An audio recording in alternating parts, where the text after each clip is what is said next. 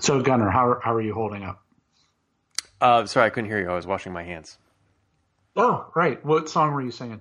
Oh, as you know, I'm a Google Home guy, and Hmm. if you say "Ahoy, computer, help me wash my hands," the machine will sing a jaunty little tune for you. Oh, Yeah, which is I'll kind have of to nice. try that. Yeah. Soren enjoys singing the alphabet song. That's his Hmm. go-to. Don't we all? Yeah. Yeah, that's right.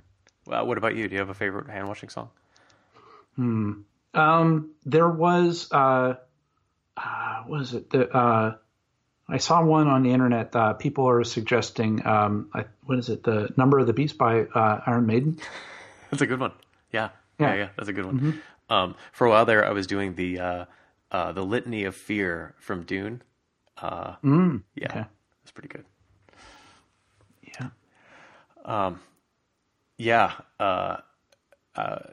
quite a change, and it all happened very suddenly, didn't it? Yeah. It makes you kick yourself that you didn't get one of those timeshares. Right. Yeah. Yeah. It would have paid off immediately. That's right. I kept at work. I was telling folks, this feels like the first 15 minutes of the movie, and then I was saying, oh, this feels like the first half hour of the movie, and then I was saying, no, we're 45 minutes into the movie. Like this is definitely we're in Act 3 now, right?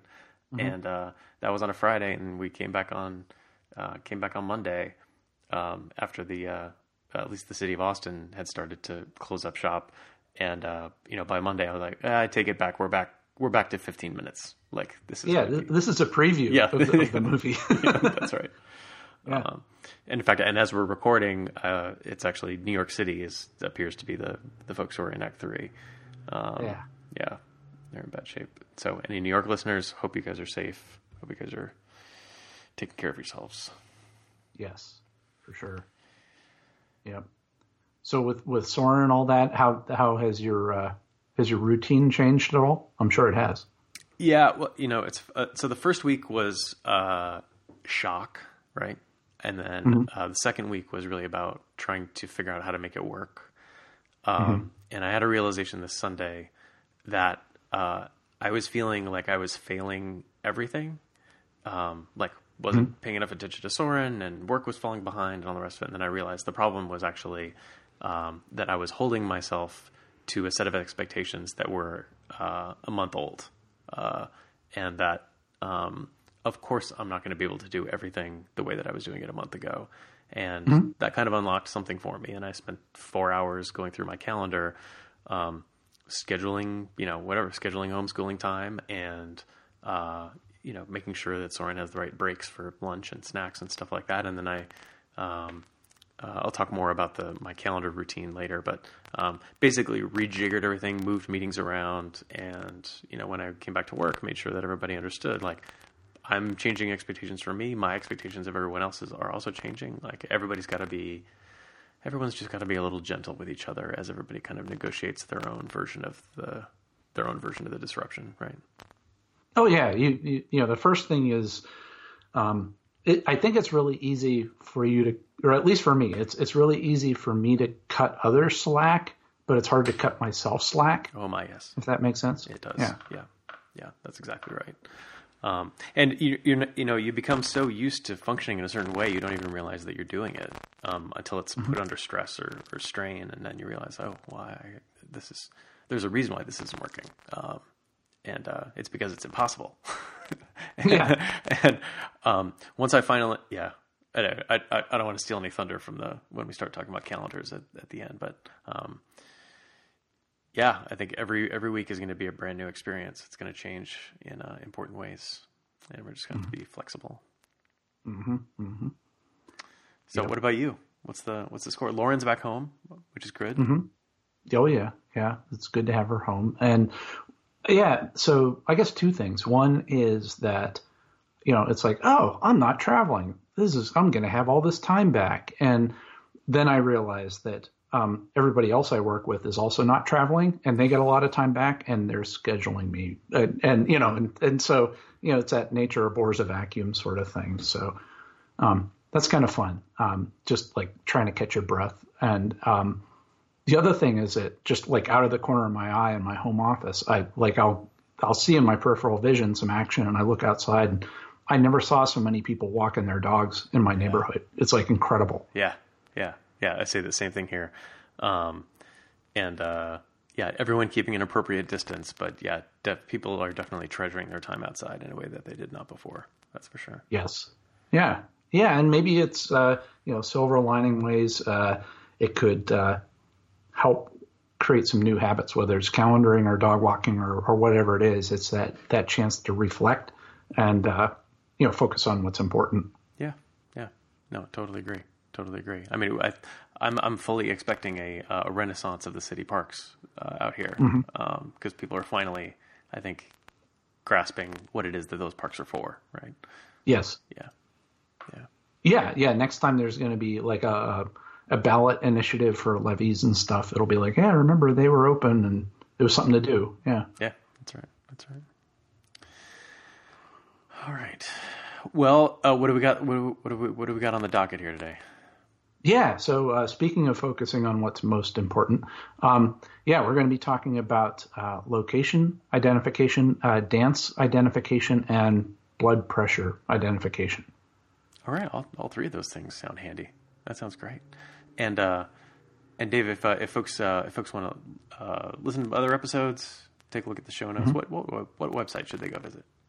Yeah, they could shelter in place at dgshow.org. So D's and Dave, G's and Gunner show.org. So somebody on my staff this morning gave me a hard time because they said Dave always says the URL and Gunner never has to say the URL. It's always it's part of the routine now. I think early on, I think we kind of traded off, but it was random. It was random, yeah. But now it's definitely I definitely deliver the prompt and then you deliver the payload. Yeah. Well, as their punishment, we'll have to put them on the podcast. That sounds good. They'll never criticize us again. That's right. We'll make them say it. Mm-hmm. Yeah. I got the teasers this week, Dave, are delicious for the cutting room floor. These are great. Yes. Yeah. So, remember the drone sweater? Mm-hmm. Of course. Who could forget the drone sweater? So the same person that did the drone sweater, she has come up with a reusable window sticker, a stained glass airplane window sticker. So you could put it right in your windows. You get the window seat, you put your stained glass sticker over the window, and it's like you're in a nice place for reflection. Yeah, I do like that. Can you imagine sitting down and going to glance out the window as you take your aisle seat and realize that your window seat partner has really classed up the joint? Mm-hmm. Yeah, you get that chandelier. Be nice. That's right. Maybe they offer you some champagne.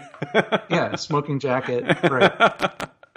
Yeah, it really is. It really is a great idea, and they're very thoughtful about it. It's not just like one generic sticker. They actually have stickers cut for different equipment models. Right? There's like a Dreamliner one and a 767. Yeah, they thought of everything. Yeah, but not the regional Jetson one. So I'm going to have to file a request to get it updated. Yeah, well, I think it's probably because they're the aesthetic powers of the stained glass window cannot salvage the experience of being on a regional jet, I think. Yeah, so you can only do so much. Yeah. All right, and what else we got? Yeah, so there was so I guess The Guardian they wanted to do an interview with Mark Zuckerberg. Mm-hmm. And so Mark Zuckerberg never did grant their request to do the interview. And so what they did was they took basically all of the videos, all of the texts of his speeches and everything and pumped it into an AI. And so they basically built an AI and they interviewed the AI. And they call it a Zuckerbot. It's good. And I do encourage everybody to go to read the interview. Dave and I were joking earlier. It's like Uncanny Valley, right? Mm-hmm. Yep. Yeah. So like one of the questions is, do you think that Facebook has made the world a better place? And the Zuckerbot answers, Facebook is a happy version of what I am. I am pretty pro people, and I definitely strongly about baseball consumption. Friends, we can do better than banning misinformation and dancing in the air. I want to capture the good news here in California. People are clicking on Facebook until they love it. That's so good. Yeah. It's like, it's good because if you like squint, it makes sense. But like, but if you listen carefully, people are clicking on Facebook until they love it. Which is kind of true, maybe. Kind of true. I don't know. It's not wrong. It's not wrong. Yeah. Yeah. That's great. It's really good. Yep. Yeah. So we got a ton of follow up. Okay. Let's have it. So remember, and it's funny. It's like as soon as we finished that episode about the GPS tracker on that car. So there's a suspect that was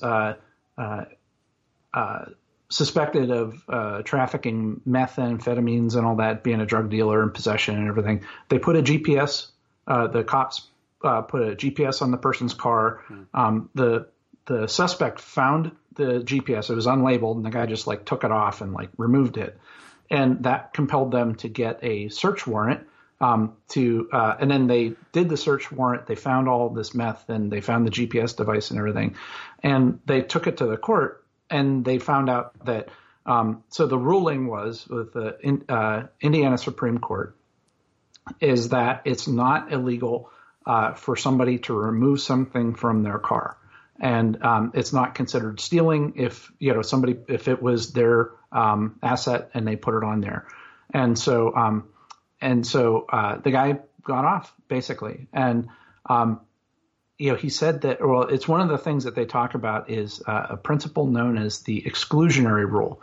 So basically, if the search warrant is invalid, anything that was found under that search warrant is excluded from the trial. So it's like basically they had no case. Right. Because the predicate for the search warrant was the fact that he had stolen their stuff, that is the GPS.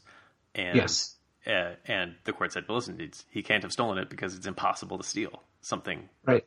If you don't have any idea who it belongs to. Yeah, and it's on your asset. Yeah. Yeah, that's right. And I'm glad to see the court agrees with my ruling. That and I think they framed it right in saying that like if they were to consider this stealing, that the results would basically be absurd, right? The consequences of this would be silly, which is difficult to argue with. You're right; it would be silly. Yep. Yeah.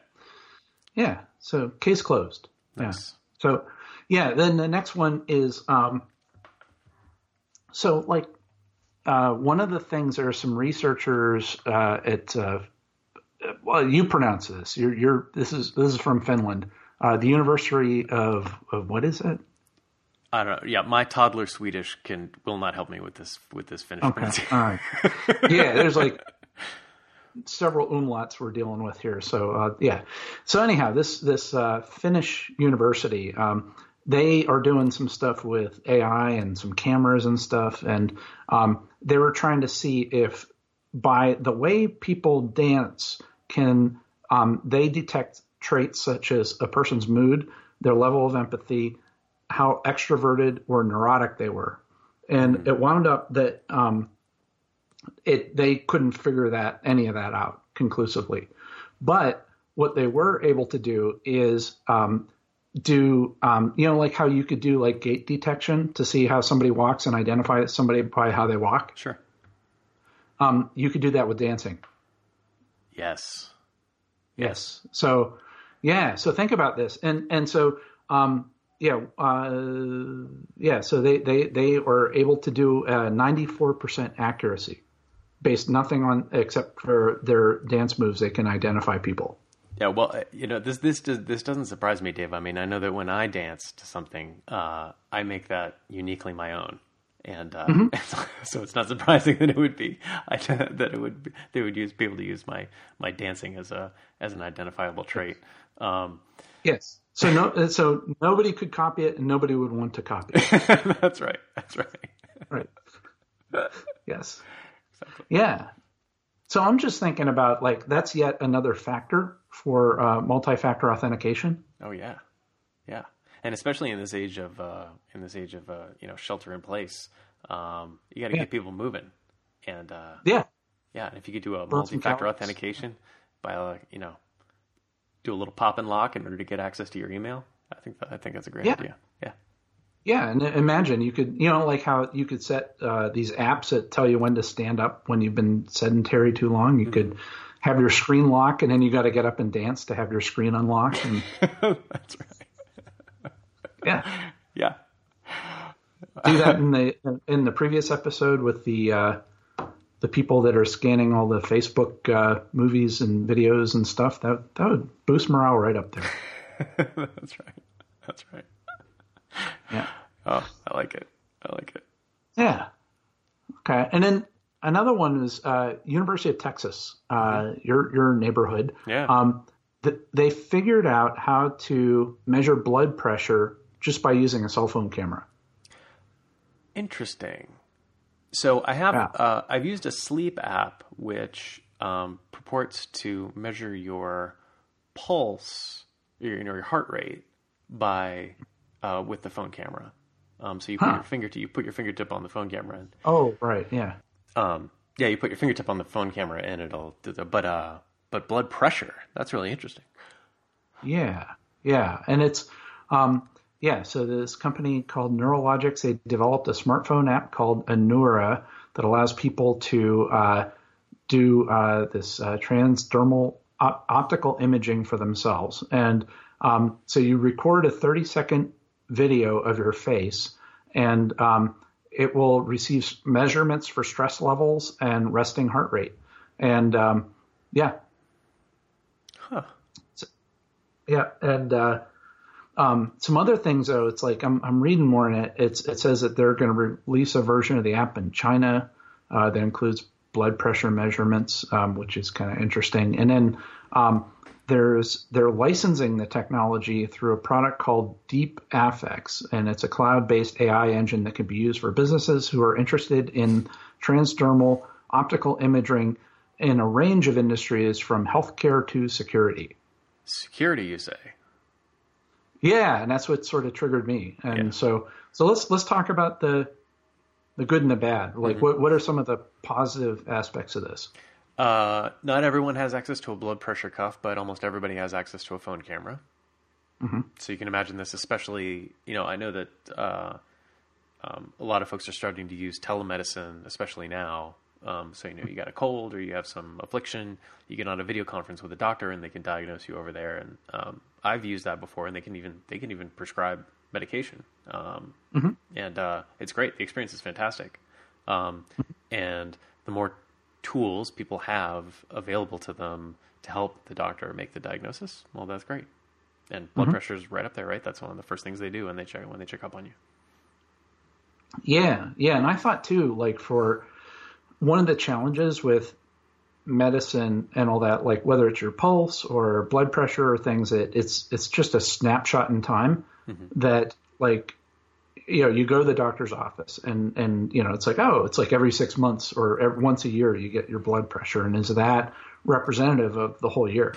And but I could imagine it's like, what if you had this like smart mirror that would every day, the same way like you have the smart bathroom scale that will measure your weight and body mass index and connect it into Google Fit or Apple Health.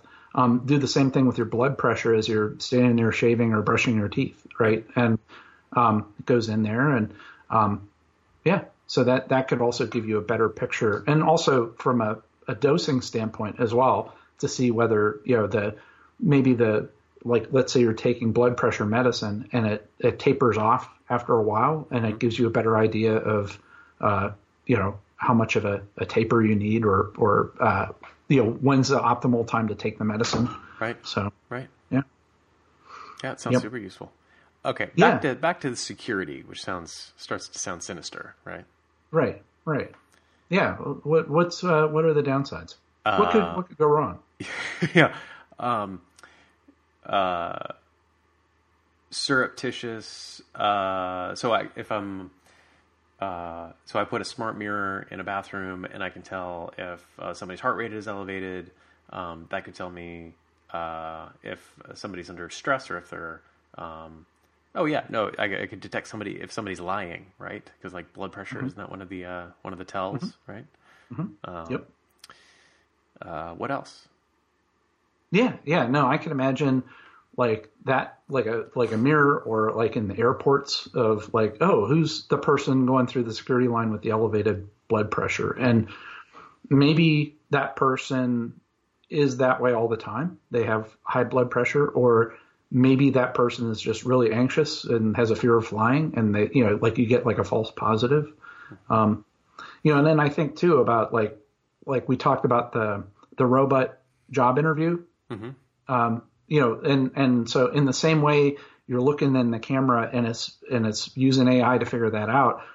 Maybe it could ask you like probing questions or ethical questions and measure your blood pressure based upon, and align that with your answer. So it's almost like you said, a lie detector test. Yeah. Dave, wait a minute. It's a VoIP test. That's what we're talking about. Ooh. Yeah, true. You need one of them. Yeah. We could actually test and make sure they're not Zuckerbots. Right. Exactly. Yes. Yeah. And speaking of movie plots, I was thinking too that it I've seen the cable news shows where they'll have like debates, and they're always trying to pick what is the right word that people are using, and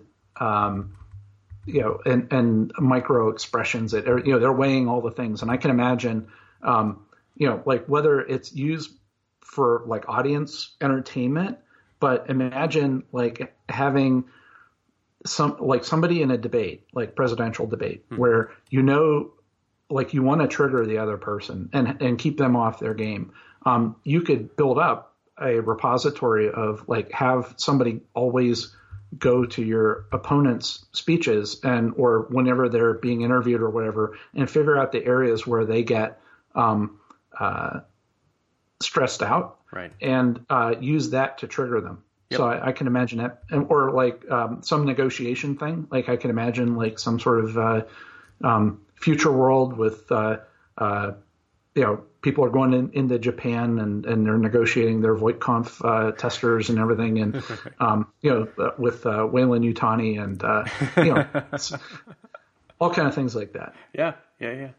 Well, you can also imagine if I'm an insurance company and somebody's asking for some life insurance or health insurance, being able to surreptitiously test their blood pressure, like I can tell if there's some kind of if they've got some kind of deep problem with their heart, maybe, right? Mm-hmm. Yeah. Yep. Interesting. Good fun. It's good fun. Yeah. So on the positive side, though, have you ever wanted to reach out to somebody that you admire and got stuck, or ever like thought about it? Like how do you do it? Yeah, it's hard, right? Because you feel like you have to, you feel like you've got to come up with some kind of, you got to give them a reason to care why you're asking. Right? Yes. Yes. Yeah. And so it's. Yeah. Or, the other side of it too is how many times has somebody come to you that, they want to talk to you and they absolutely totally fail at that, where it's like, hey, how would you like to, wouldn't it be great to go out for coffee or something like that? And you're like, why do I want to do this? And it's like, right. And it could be great, but it's like, I have no idea why. And with all the other competing things that everybody has, what are the right ways to get people to say yes? Yes. And, so there was a pretty cool HBR article that talked about this, where, the first thing that they talked about was what you said is, establish your credibility, right? And set yourself apart as somebody worth knowing. The other side is offering value to, and demonstrate how you can help them. Because that's another thing that I've seen too, where, people would approach me and they always phrase it like the only time I hear from them is when they want something from me. and it's just not very reciprocal, and that's sort of disappointing. Yeah. Yeah. And then the other thing I talk about is highlight what makes you interesting. So instead of being just like a fanboy or a fangirl, position yourself as a peer who is notable in your own right, and to show that it's like, hey, I have something to offer too, and we're peers. Yeah. And then lastly, the thing was, make it clear that you don't have expectations, because, a lot of times people are busy, and, give them an out, to say that, hey, so instead of forcing somebody into it, let them decide that it's like a mutually agreeable sort of thing. Right. What's interesting about this is it's not about tricking them, but all of this advice is around making sure that you are able to hold your own value when you talk to them, instead of like, because a lot of people, their instinct is going to be to diminish themselves, which is, of course, counterproductive, right? Right. Yeah. And it's like, oh, I'm not worthy. I'm not worthy. And it's like, okay, then if you're not worthy, why should I bother? Right. Yeah. What am I doing here? Yeah. Yeah. Yeah. Oh, yeah. And the whole what's in it for me is something I'm a big fan of. Yeah. And the other thing is like, so, shameless plug, on Enterprisers Project, how I did the meeting hygiene article in January. I did one for email that came out today that basically is a consolidation of what we've been talking about for years. But one that was missing that I thought was great is, I have a link to it here, is it says only check email when you have time to respond. This is a deceptively simple idea, but it is very powerful. Yeah. I like this too. Yes. Yeah. Yeah. Yeah. Because how many times, like the article talks about, it's like, oh, I got 5 minutes to, before my next call. And then you go and you see this email that just totally sets you off. And then you end up being distracted the whole meeting by that email that has nothing to do with the meeting. Yeah. And you're totally derailed. Yeah. So I thought that was like pretty cool. And, they say the same thing too for like, how many times have you been like, yeah, I'm just going to check my email one more time, or I'm going to check social media one more time. And then it's like, crap, it's in. If you wouldn't have checked it, you would have been, it leads to like you having to work like extra hours, or, going down this rabbit hole. Yeah. Yeah. And if you wouldn't have done it, it's like or if you did check it and then it's like, all right, I'm going to let it go until tomorrow. You just stew over it like all weekend or all night or something. So yeah. I'm reminded of there's a great scene in Deadwood when they're putting telegraph poles up leading into the town, and Al Swearingen, the character there, he says, "Oh, I don't like these. He says something to the effect of, "I don't like these telegraph poles coming in." And they say, "What's the matter? You're afraid of new technology? This is great. We're getting connected with the rest of the country." And he says, "When was the last time you got good news on a telegram?" And I feel that way about an inbox. It's like some toxic Skinner box. That it is very rare that I get good news over email. It is more likely it is additional work or anxiety that is being delivered, right? And yet I check it, and every day I check it probably dozens and dozens of times a day, and not once has candy come out. I feel like, and so I do feel like giving yourself time, making sure that you are only checking email when you can actually do something about it. You can deal with the anxiety or the bad news or the distraction. This makes a lot of sense to me. Yeah. Yep. And it's probably easier said than done. Yes, that's true. Yeah. That's right. Yep. That's great. But the other side of it too is like, if you don't check it, you don't know what you're missing. And exactly. You just got to let it go. Yeah. That's right. Yeah. So what are your Corona? Yeah. Well, this dovetails a little bit into what I want to talk about, which is dealing with my work calendar given our new lives at home, and it has to do with being intentional about the time that you spend. So if the first week of my homebound existence was kind of shock and reading Twitter and refreshing news sites several times an hour. The second week was about trying to figure out how to make it work, right? Like figuring out, okay, like how do I how do I fix my tactics here so that I can kind of do everything? And if you're like almost everybody else I've spoken with, you ended the second week just feeling like you were failing at everything that you wanted to do. You weren't able to pay attention to work. You weren't able to pay attention to your kids or to your family life. And it was on this Sunday when I finally realized that I had to renegotiate with myself about how this was going to work, because the revelation I had was that the calendar that I had been carrying a month ago, which if you listen to the show, you know that I've never been satisfied with how my calendar is, right? Always too many meetings, not enough time for myself, etc. Everybody has this problem. Well, now that is especially true, and I'm here to plead with you, Dave, and with all of our faithful listeners. Use this moment, this unique moment. You will never have a moment like this in your life again, Hopefully. we hope. Yeah. And this is a great moment to declare calendar bankruptcy. Everyone's schedule is off. Everyone's schedule has to get renegotiated. And this is a moment to take a deep and thoughtful look at every single meeting on your calendar and decide what you need to do with it. Because all of us have to make room for various aspects of our home life now. And with this amount of, everything is kind of in flux. So this is a great moment to create a new set of habits around your calendar. So some things that I did were, I started with Soren's schedule, right? Because we have to homeschool him. And Priorities. Yeah. Yep, that's right. And so he's 6, and so he's not going to be able to take care of himself all day. I can't park him in front of a video teacher for any length of time, which means that I need to check in with him on a regular basis. And also because he's 6, you need to kind of structure his day in a thoughtful way, and not just spend the day trying to figure out what is the next thing I'm going to distract him with. Kind of do a little planning, right? And so I have created a calendar.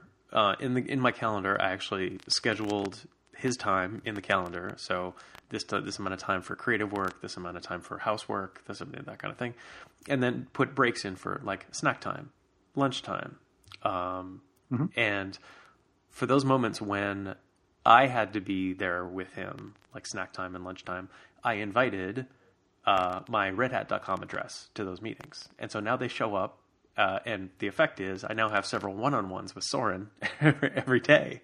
And if a lot of people are going to be listening to this and saying like, well, that sounds hugely disruptive to your work schedule. You're right. It is. But it was going to be disruptive to my work schedule anyway. It's just this way. It's intentional. The other way is I just feel bad about not being able to do both things at once. Right. Right. And so that means I got to move other meetings around, which means hour-long meetings now turn into 30-minute meetings, at least for the time being. It's just how it's going to be. Everyone's got a couple one-on-ones floating around in their calendar that are legacies. Maybe you really like the person, but you don't really get a whole lot of work done, and you've had the meeting for several years. This is a good moment to say, hey, listen, let's take a break on this meeting for a while. Just clean that stuff up. I was able to kind of negotiate stuff, move stuff around. And then when I got to work on Monday, I made sure I had a deliberate conversation with everybody I spoke with that day about how I was intentionally changing my schedule and kind of what I was optimizing for and why I was doing it. One thing that I'm sure we will come up with more tips as we do this longer, but one thing I did to kind of signal to everybody else what was important and why was I made all of my Soren one-on-one appointments. I made them all public so that whenever somebody's scheduling a meeting, they can see that, oh, Gunnar isn't just having like a one-on-one with another colleague. He's actually having lunch with Soren. And so no, you don't want to make Soren cry. That's right. Right. One more tip I've got is that if you have a meeting that you don't want people to schedule over, making it public is a good way of giving them second thoughts before they schedule on top of it.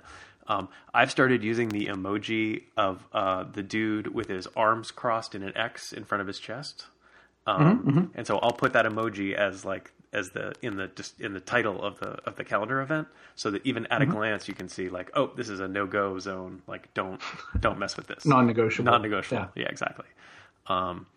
So I'm sure we'll build more norms over time, but anyway, I encourage everybody who's going through what I've been going through, which is trying to balance off work and home, and how to manage your time and be intentional about how you're going to spend your time.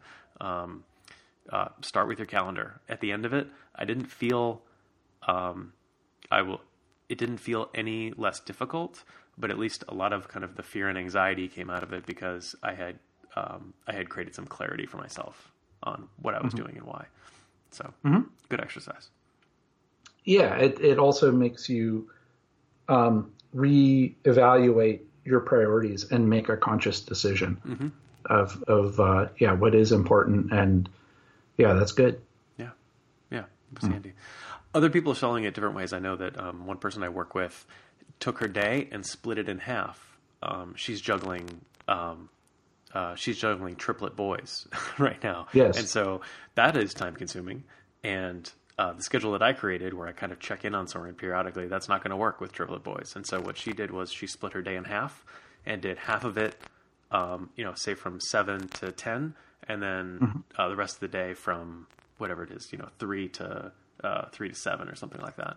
And then in the middle, she gets to kind of full time, pay attention to the kids and get them through their schooling and things like that. So, I'm interested to hear other strategies for managing this time. Yes. Yeah.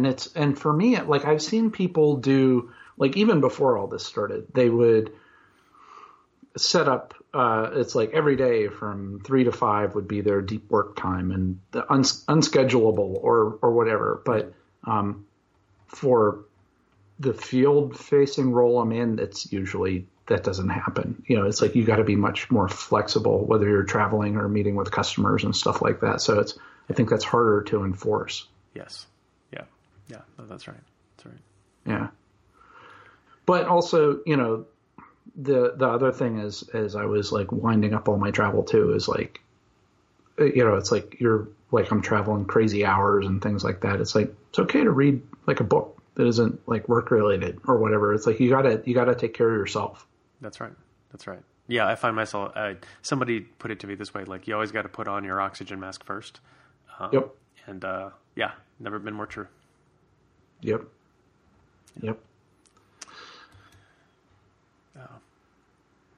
All right.